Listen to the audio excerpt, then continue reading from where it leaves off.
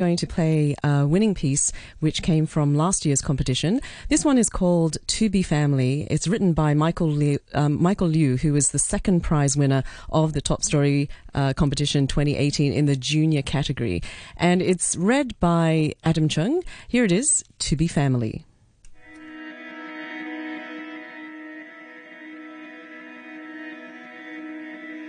Before the sun breaks open the day's gold, before the pelagic rumble of traffic undulates through Taiwo, before the trees inhale the sometimes mist that lingers from the night's cold comfort, before apartment buildings blink their many eyes, Philip hears a bird call, as mythical as anything that happens at the precipice of daybreak, true but not yet fact, as plaintive in its two tones of rising pitch reaching for a response. Tchaikovsky, he thinks. And of course he would. Obedient son who studied violin unlike his brother Nick, who preferred playing together than with instruments. With him Philip was staying for a while, waking up in a room where his brother has cleared out just enough space for a mattress, suitcases stored inside larger suitcases, gadgets and paperwork, put away in boxes and between boxes, everything that could be stacked, imbricate like how Hong Kong overflows over itself. As soon as Philip turned 18, he had left his family for America. It wasn't until he graduated, stayed away that he realized the stranger that his family was to him. Of course, his mother felt differently and cared in the most ordinary maternal love, pestering after his weight loss and singleness, whether he was warm in winter, whether he drank enough water. Nick, though, kept his distance, if not because a hard worker's reward in Hong Kong was more work, then because he, too, understood how different they were. When Philip lost his job as a real estate agent, he made a begrudging concession to come home. Because their parents' flat was too small, Nick, motivated by familial piety and who made good living at an IT firm, asked his hoarder wife to do what she could about his computer rooms/her storage. Nick was a collector, CDs of soundtracks from his favorite movies, comic books, t-shirts.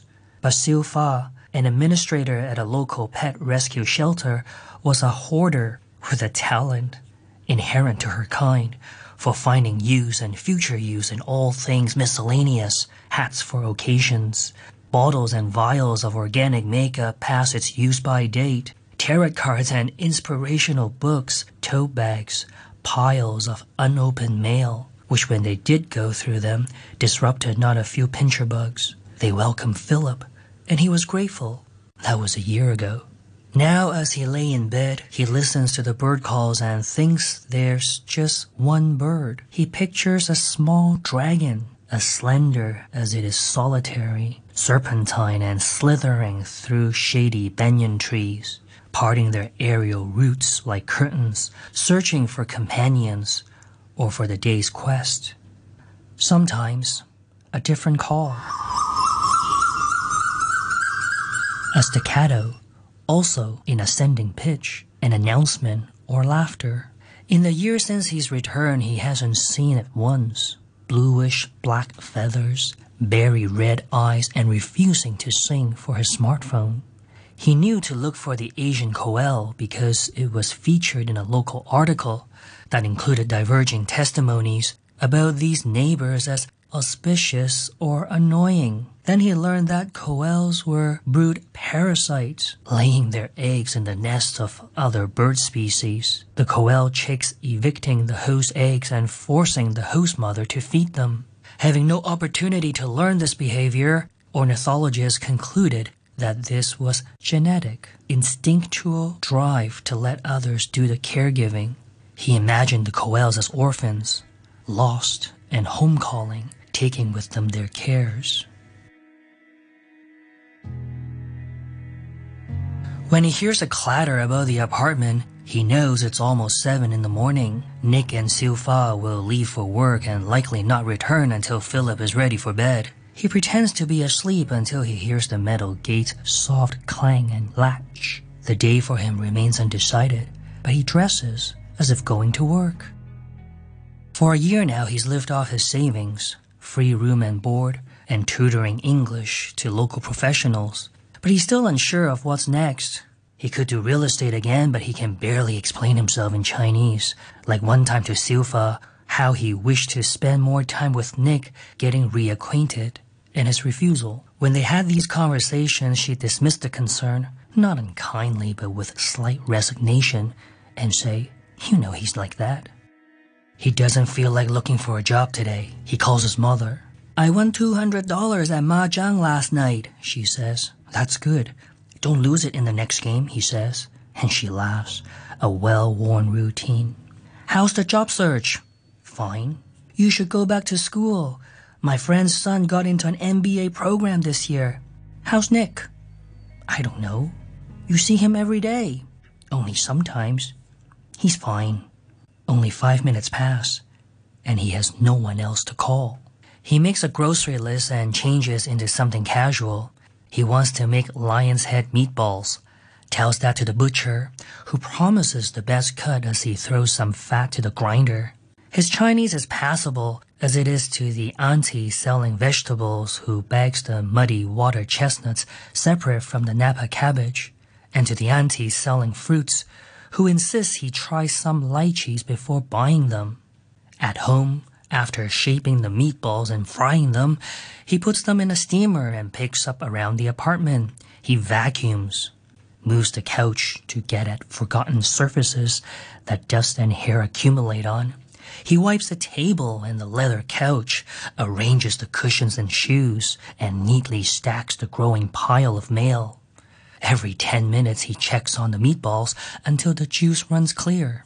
For the bathroom, he scrapes off the grout buildup, scrubs the rust from the tiles near the faucet without success, bleaches everything.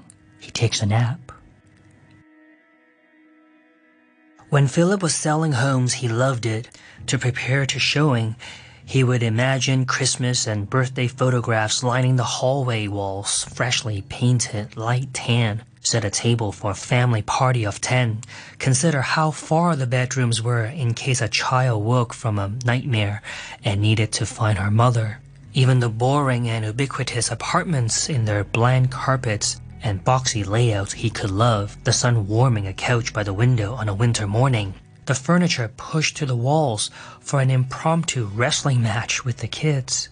He compared an empty home to a blank canvas, except that each canvas was shaped differently. And on this canvas, he could paint for his potential clients what they couldn't yet imagine. The understanding that Philip's stay would be temporary did little to ameliorate the friction between him and Nick. As river rocks are smoothed by abrasion, it would take time for them to adjust to another. They both knew this, one as brother, one as guest. Philip imagined a kindling of a friendship with all the attendant misunderstandings and forgiveness. But Nick, as laconic as he was absent from home, had little margin to spare than hosting a guest. A driftwood caught for a little while on its way to the ocean. Once, Philip insisted that the two of them go out on a Friday night, but was caught off guard by a litany of grudges Nick had been brooding over for months. And though there was a familiarity Philip recognized, he couldn't identify its shape, like how Philip got detention once for being late to school bus, departing Ocean Park, making everyone in his Form 1 class wait, something for which he did not remember feeling any guilt. Since then, Philip tried to make himself domestic and scarce, but in the soft, fertile silences of a long day boiling soup or washing dishes, a thought might hatch that he was not welcome. At first he entertained the thought, fed its speculations, till it grew and crowded out all other thoughts. The only thing he could do at that point was to push the thought from his mind, killing it. But then it would be late again, hatch and squawk, demanding nurture and being adopted as his own. Eventually, he got good at early detection and eviction. By the time Nick gets home, Philip has finished dinner, showered, and is reading something he's sure he won't remember the next day. Nick makes himself a plate of rice and meatballs and sits down to continue whatever show on Netflix he was watching the night before. "How was your day?" Philip asks Nick. "Fine." "Busy?" "How are the meatballs?" "I haven't had them yet," Nick answers and takes a bite. "They're fine. A little more salt." I've decided to move out. Why? I've been here a year already. Can you afford it? I'll figure something out. Okay, good luck. Within a month, Philip moves to Sham Shui Po, sharing a modest 3-bedroom flat with a Vietnamese banker who is young and energetic, staying out after long hours at his work, jazz at the French Club, salsa dancing at 1563 at the East, and an e-commerce specialist who also keeps long hours, but when she's home is otherwise a homebody, playing MMORPG games and listening to K-pop. Everyone mostly keeps out of each other's way. The living room, because it's mostly unused, is spare. A nondescript IKEA coffee table, an old off-white couch, a rack of a carpet.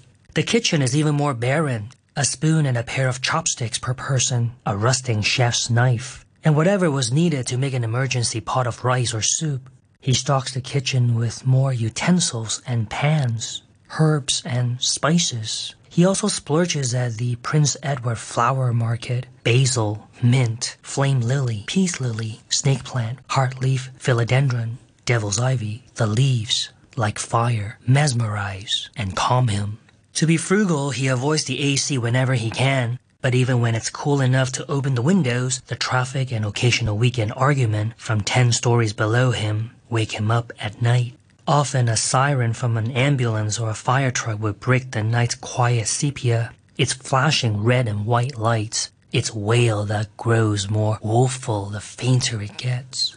During the day, he imagines the outside world as oceanic, motors and tires sonorous like waves, the incessant honking as if humans turn into geese, the seagull squawks of long metal carts piled to the top of cardboard boxes, or with black trash bags and pushed by old ladies that thatch triangle hats and long sleeves. One evening, Nick texts Philip about a missing soup pot that Silfa is looking for. "You never cook, so I thought it'd be okay." "You're a selfish bastard. Can we talk in person? I'm unhappy too." "You too? Huh, there's nothing to talk about."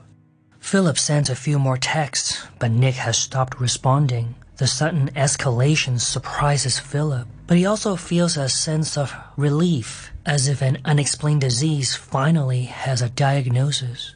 He misses the Coels. He gets dressed and walks to the nearest park in Prince Edward, the only other place he's heard them nearby. At the park, dimly lit with low amber lights, he finds a ledge in the shadows and sits. Strewn about in clusters are old men with hand fans and cigarettes, mothers chatting while kids run about, Pakistani men laughing. He imagines his old room, the mattress vertical against the wall, shoe racks and storage bins repopulating in its place. The kitchen would be spotless but dusty, and the living room spacious again. The Coel would still call in the mornings. From a distance, a siren begins its crescendo, then another, and another. It must be a disaster, he thinks. When they pass by the park, 3 emergency vehicles blaring, he can think of nothing else. And that was Adam Chung reading the winning piece, To Be Family, by Michael Liaw, who was the second prize winner of Hong Kong's Top Story 2018 in the junior category. So don't forget, for the latest on this year's Top Story competition, check out our website, radio3.rthk.hk. Don't forget the deadline for entries is November 15th. You've only got about 10 days. So put your thinking hat on, get writing, and we look forward to hearing and seeing your stories.